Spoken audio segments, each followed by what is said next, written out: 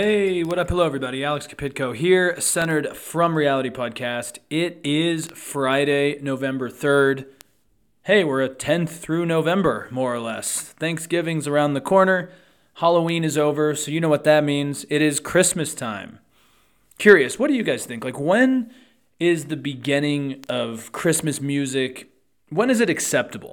Are you one of the people that, November 1st hits and we can start celebrating Christmas, Hanukkah, all of the above?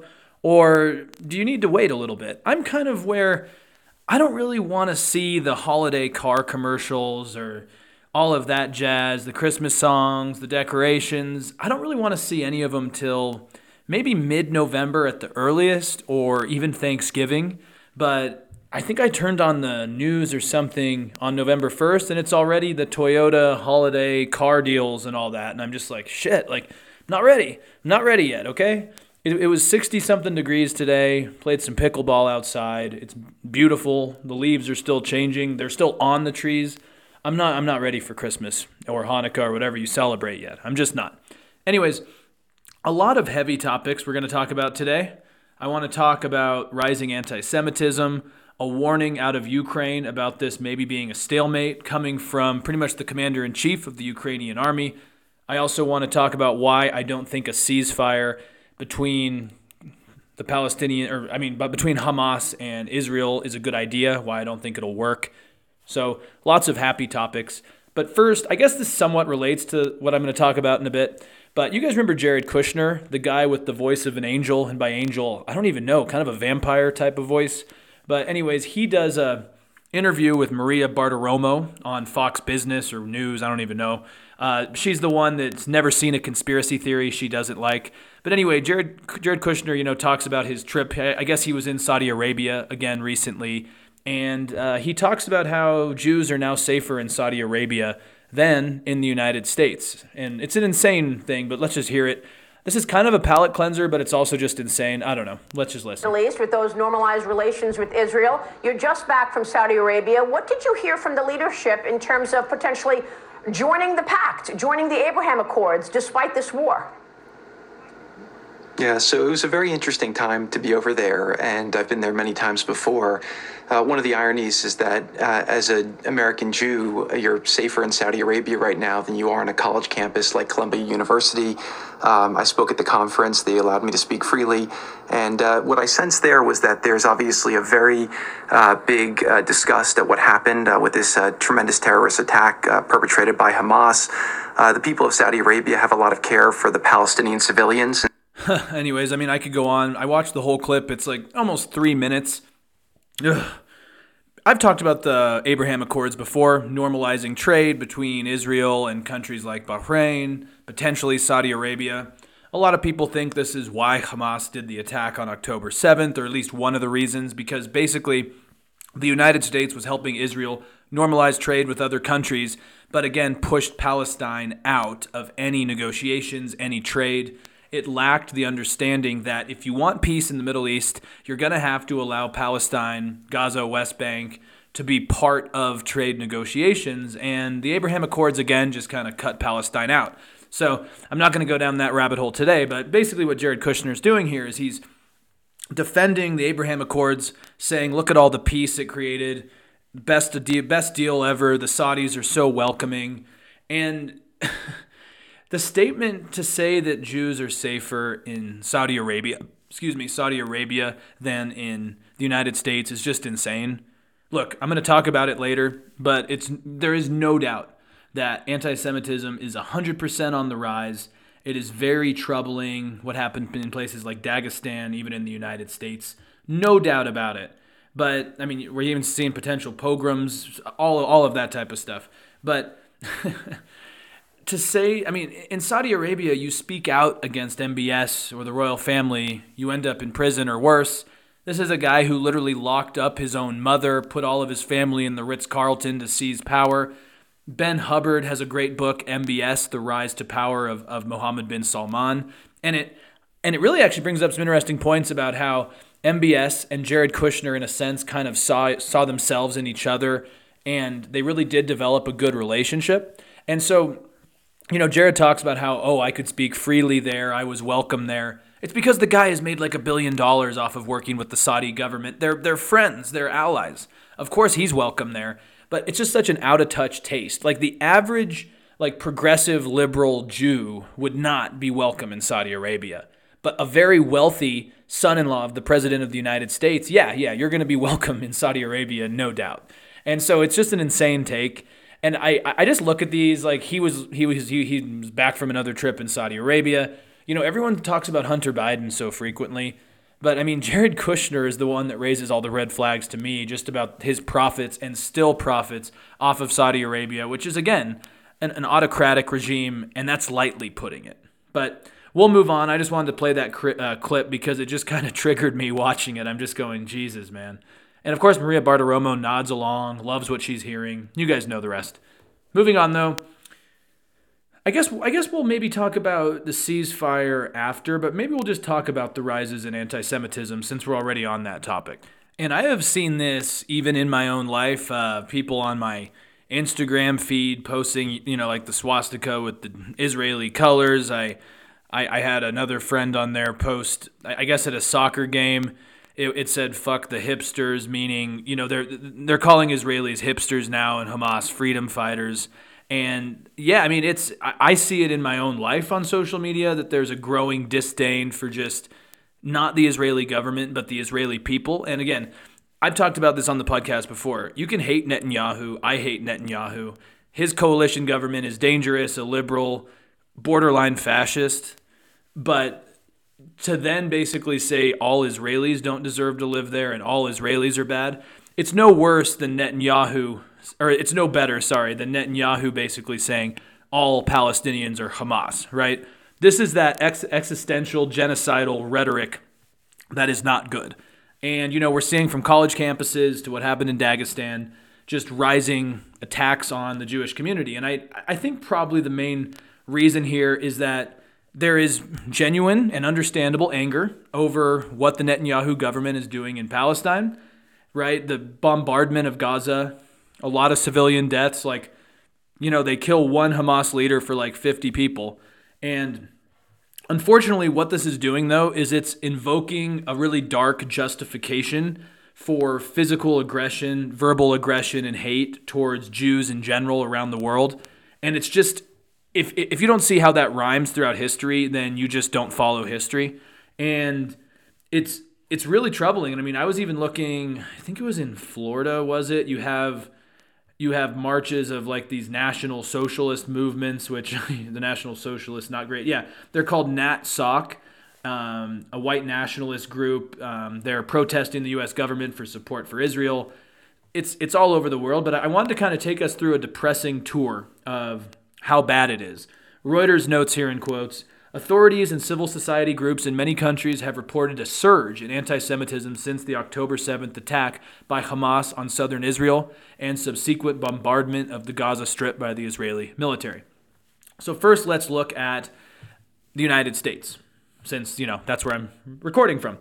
The Anti-Defamation League reported last week that anti-Semitic attacks and incidents had risen by 400% following October 7th. One example was there was a man screaming "Free Palestine" and "Kill Jews," and he attempted to and almost did break into a Jewish family's home in L.A. on October 25th. Karen Bass, L.A.'s mayor, who I am not a fan of, she did the right thing here, though, and has stepped up patrols in more Jewish-centered communities in Los Angeles. That's just one example. I've talked about the college campus stuff, so we won't talk about that right now. But then you also, in Canada, have PM Justin Trudeau.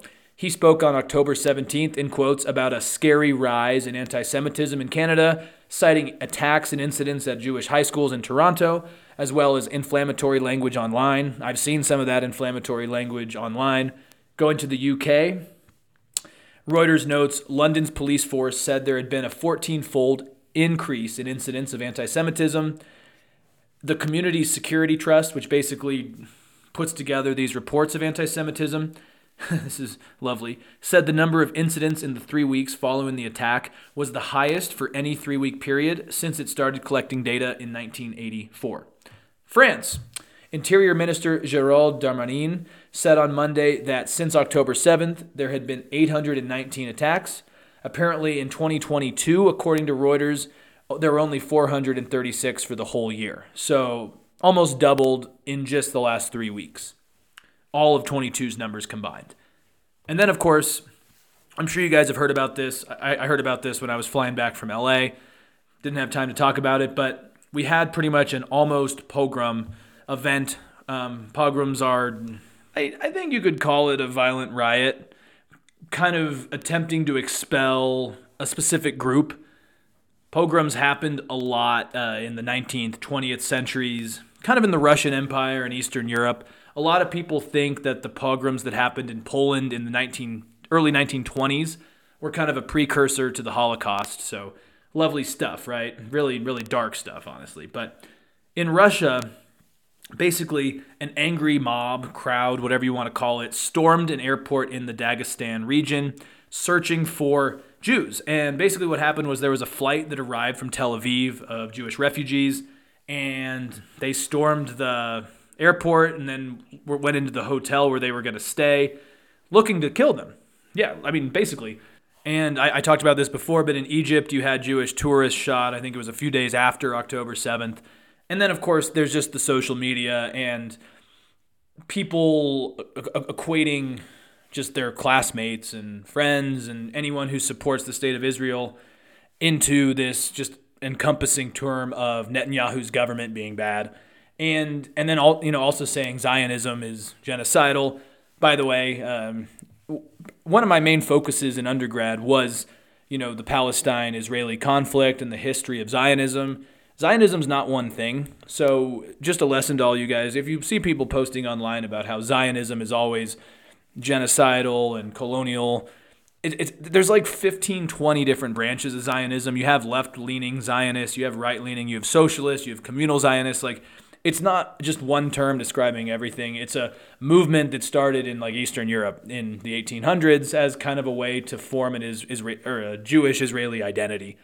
So anyways, very dark stuff though, and I don't see it getting much better. And I mean, I should also note that, and I've talked about it before, unfortunately, this is one of those conflicts that is so polarizing and so divisive that also we're seeing a huge rise in Islamophobia. I've seen that a lot in the United States as well. I've talked about him before. Ben Wittes works with Brookings, Lawfare.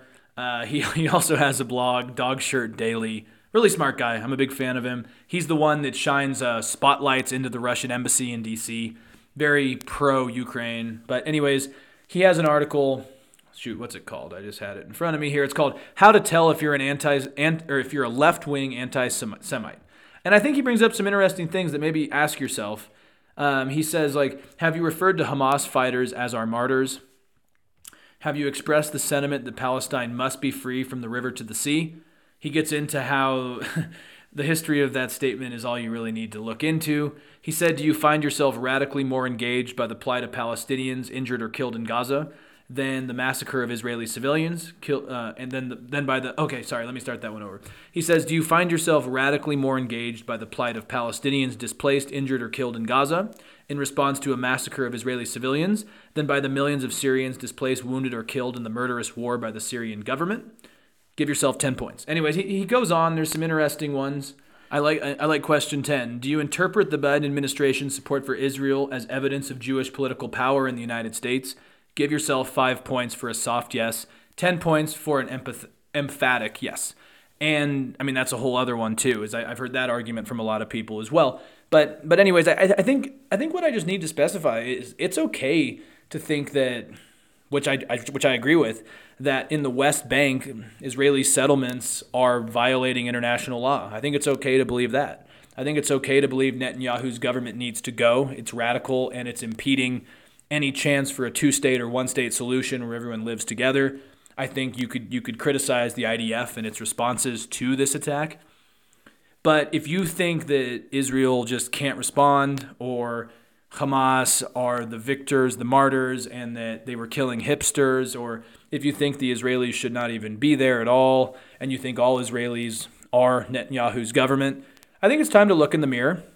Or if you say Biden's administration is only supporting Israel because of the money and Israeli power, then that's just an old trope. And I heard someone a few weeks ago that I know saying that the only reason we care about Israel is because they have money. Like, all of these tropes are dangerous, and we see it on the far left and the far right now, and it's getting to be some of the worst stuff I've seen in a long time, and it's really too bad to see. What do? I don't particularly know, but I think we just need to have a sense of humility and understand that Hamas is bad, the Netanyahu government needs more restraint, but two things can be true at once when also remembering that all Palestinians are not Hamas, and all Israelis are not, and the Jewish community in general, are not reflective of some of the atrocities that we're seeing on both sides of this. I think that's all we can do, and we need to be more, and maybe get off social media too, because that's where the most toxic shit is happening. Moving on, getting into kind of updates actually on the ground. Antony Blinken, America's Secretary of State, obviously, he's really urging Israel to implement a series of humanitarian pauses. And this was when he was meeting, I think it was today, maybe yesterday by the time you hear this, with top officials in Tel Aviv. And Netanyahu, again, said that ceasefire was conditional on Hamas releasing hostages. One thing to note here, humanitarian pauses are different from ceasefires. For example, I'm against a ceasefire. I am for humanitarian pauses. The problem is Netanyahu is wrapped up in just, I think, trying to save face by just unifying the nation against a common enemy, which is troubling in a lot of ways. And I don't see any of that being good for the state of the country. But basically, the United States is in a really tough situation because right now we are pretty much seen as the main ally of Israel, the one that's helped fund a lot of these attacks. And we are urging them to at least get humanitarian aid in there. And Netanyahu is just not playing ball. And I do worry that the longer we stick with this and don't add more pressure, or at least put some sort of limits on the money and aid we give them unless they do get aid in there, this is going to be bad for us internationally and domestically. What I mean here is that it's going to be hard to get a lot of the world to rally with us behind Ukraine. And it's going to be hard for the United States to say we have soft power. We are upholding the international law by keeping Putin out of Ukraine, because right now we are kind of letting a radical Netanyahu government do pretty bad shit. And then also on the domestic front, Biden didn't win by that many votes in the swing states. Right now he's not popular with the young left, which in a sense I don't give a shit about because the young left is insane. But in Michigan, huge Muslim population, Rashida Tlaib from there, obviously, they're all pretty pro-Palestine. You have to wonder if a lot of young people just don't vote. So right now, the American government's in a really tough place.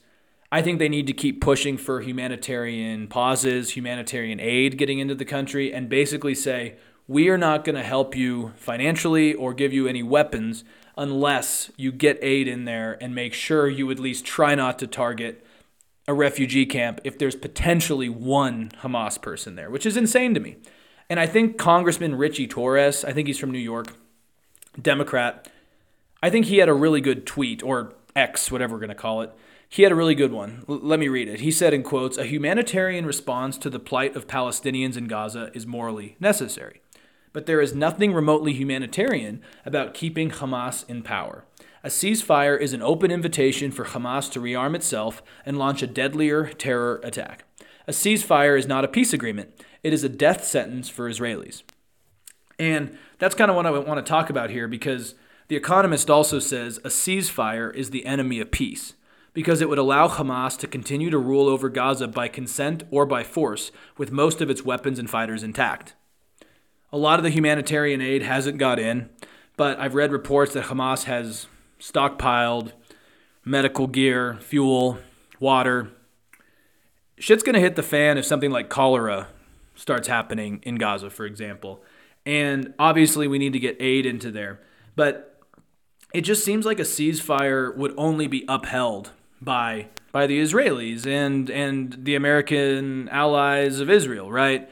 And the thing here is, I was watching the spokesman for Hamas out of his suite in Qatar, basically say, no, we're going to keep attacking, we're going to keep fighting until we destroy Israel. So when you see videos like that, from the land to the sea, that is what they still want to do. And obviously there are arguments to be had about, is Israel making this worse? Is Israel radicalizing these people even more? Probably yes. I would lean towards yes. But a ceasefire would just mean Israel doesn't respond and Hamas just regains energy and has most of its weapons and attacks. So I've said since the beginning, Israel has a right to respond. But this is where you need to send in special forces. Don't carpet bomb. Don't just completely decimate Gaza City or refugee camps or ambulances. And the problem here, like one of the things that I do think is bad is that the Gaza Hamas Health Ministry, which, I mean, take it for what you want, it said scores of Palestinians were killed or injured by an Israeli strike on an ambulance convoy carrying wounded people. And Israel's army confirmed the attack, and they claimed that one ambulance was being used by a Hamas terrorist cell. Okay, so if there's like a convoy of 10, one maybe is a terrorist cell, those numbers aren't going to help your cause. And like we need to find some way to understand that you can't just blow the shit out of everything when Hamas is mainly underground, right? Like, I mean, over 8,000 Palestinians have been killed, many of them children. There's shortages of clean water and food. Obviously, Israel has a blockade. Many more are going to die.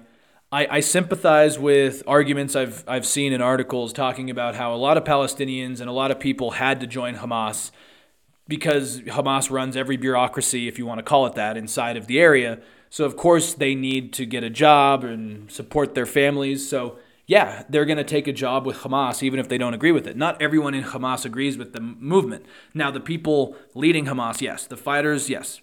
And so it gets to be a very complicated situation here.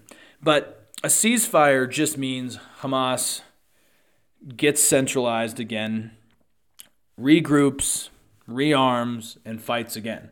And yes, Israel must minimize casualties.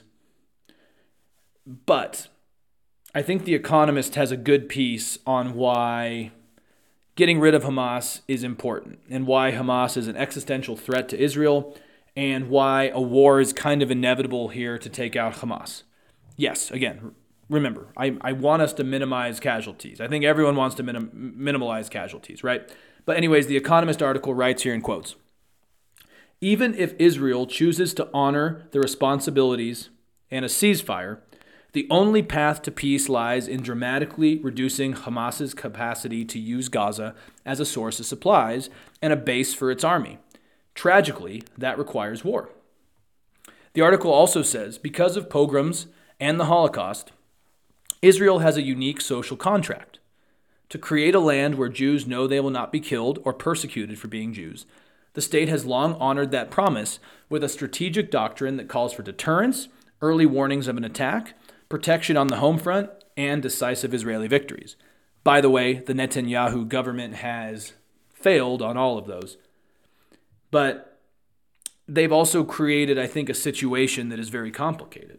And I'll get into a minute why I think it's obvious that leadership needs to change, whether it's in the West Bank, Gaza, Israel. But what I'll also note is I'm not trying to justify like why Israel is on the offensive after this attack, but it's a really complicated state that exists in a very hostile part of the world. And basically everyone in the region has some sort of disdain for them. And basically, you have to consolidate a social contract about protecting people and being willing to strike back if necessary. And so when everyone's been after you for so long, you are going to be quite hostile and ready to jump on anything. And I would argue the same goes with the Palestinians. There's been a lot of death on their side as well caused by the Israelis. And so it's created basically a very troubling game of chicken and neither one is budging right now. And I mean, I would hope, I think if I was in the government trying to work on this right now, I would say a hostage swap would be one of the first steps.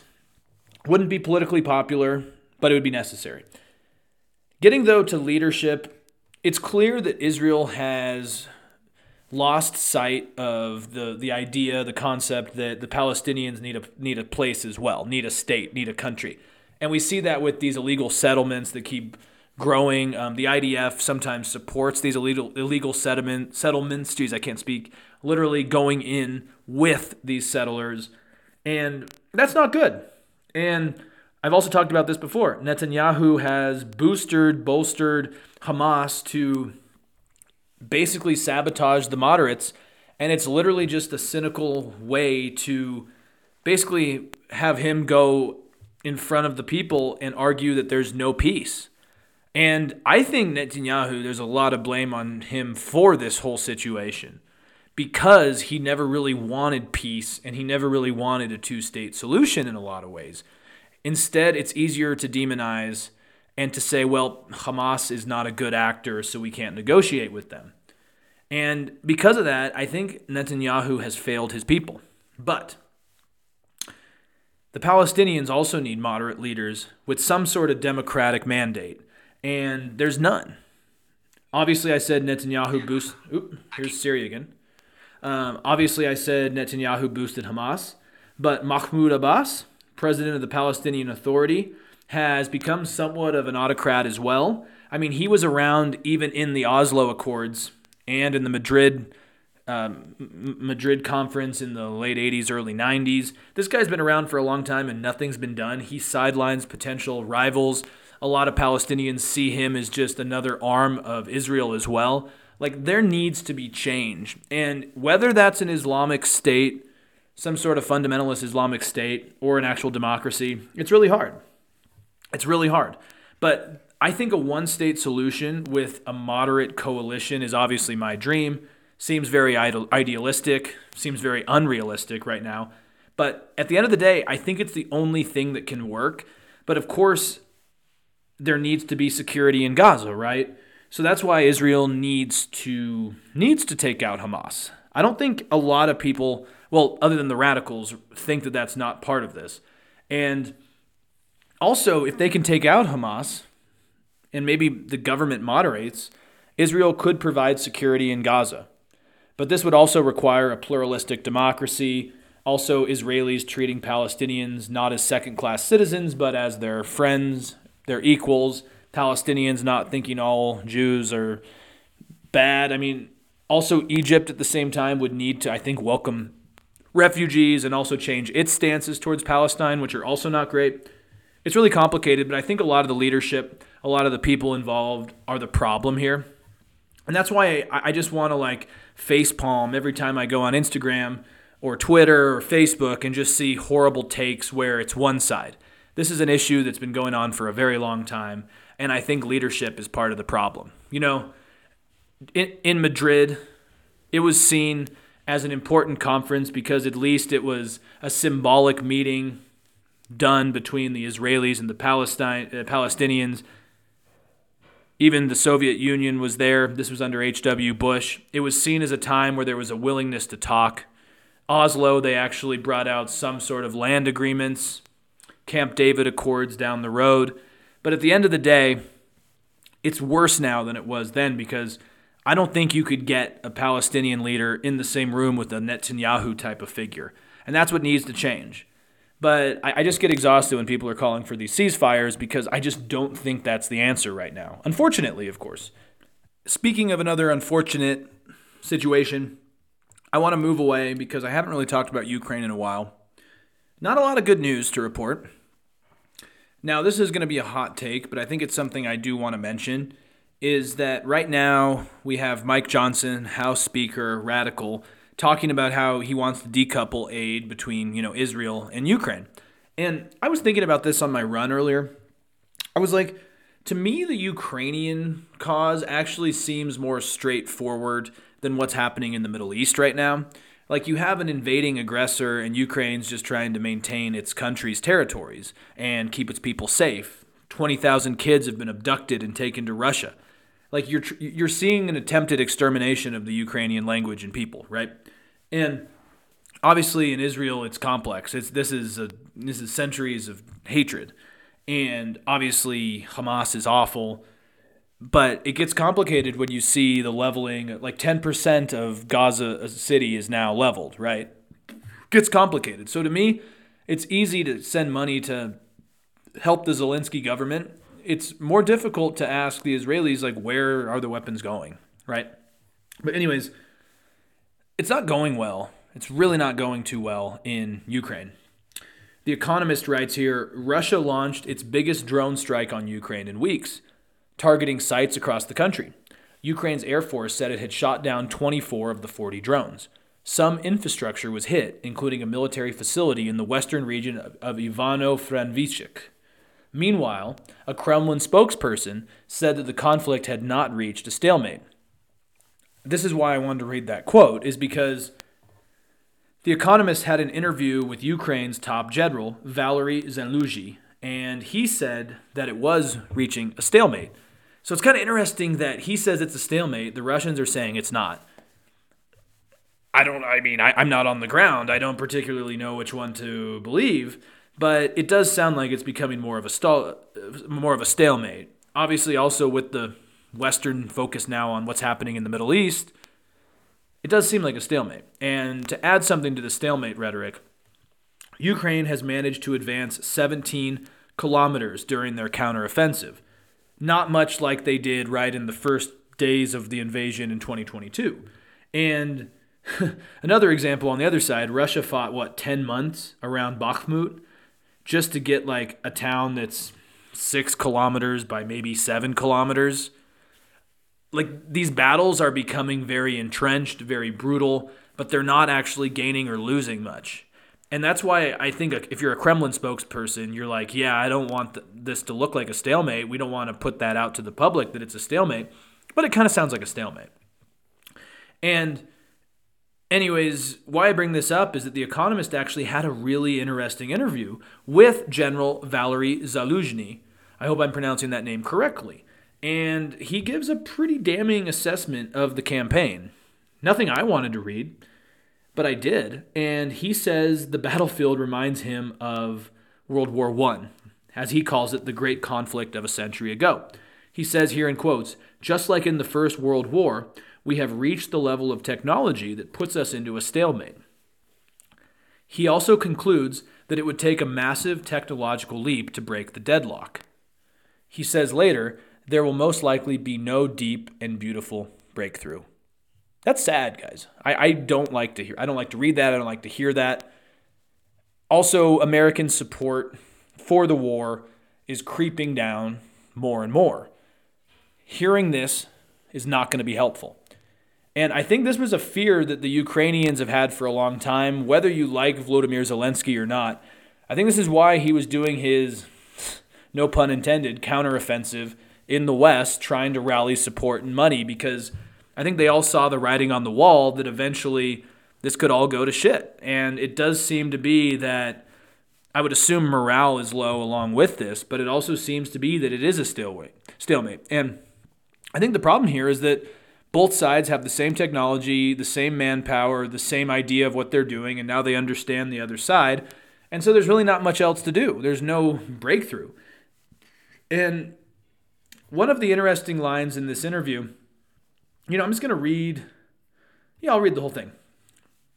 It says, an army of Ukraine's standard ought to have been able to move at a speed of 30 kilometers a day as it breached Russian lines. The general says here in quotes, if you look at NATO's textbooks and at the maths, which we did, 4 months should have been enough for us to have reached Crimea, to have fought in Crimea, to return from Crimea, and to have gone back in and back out.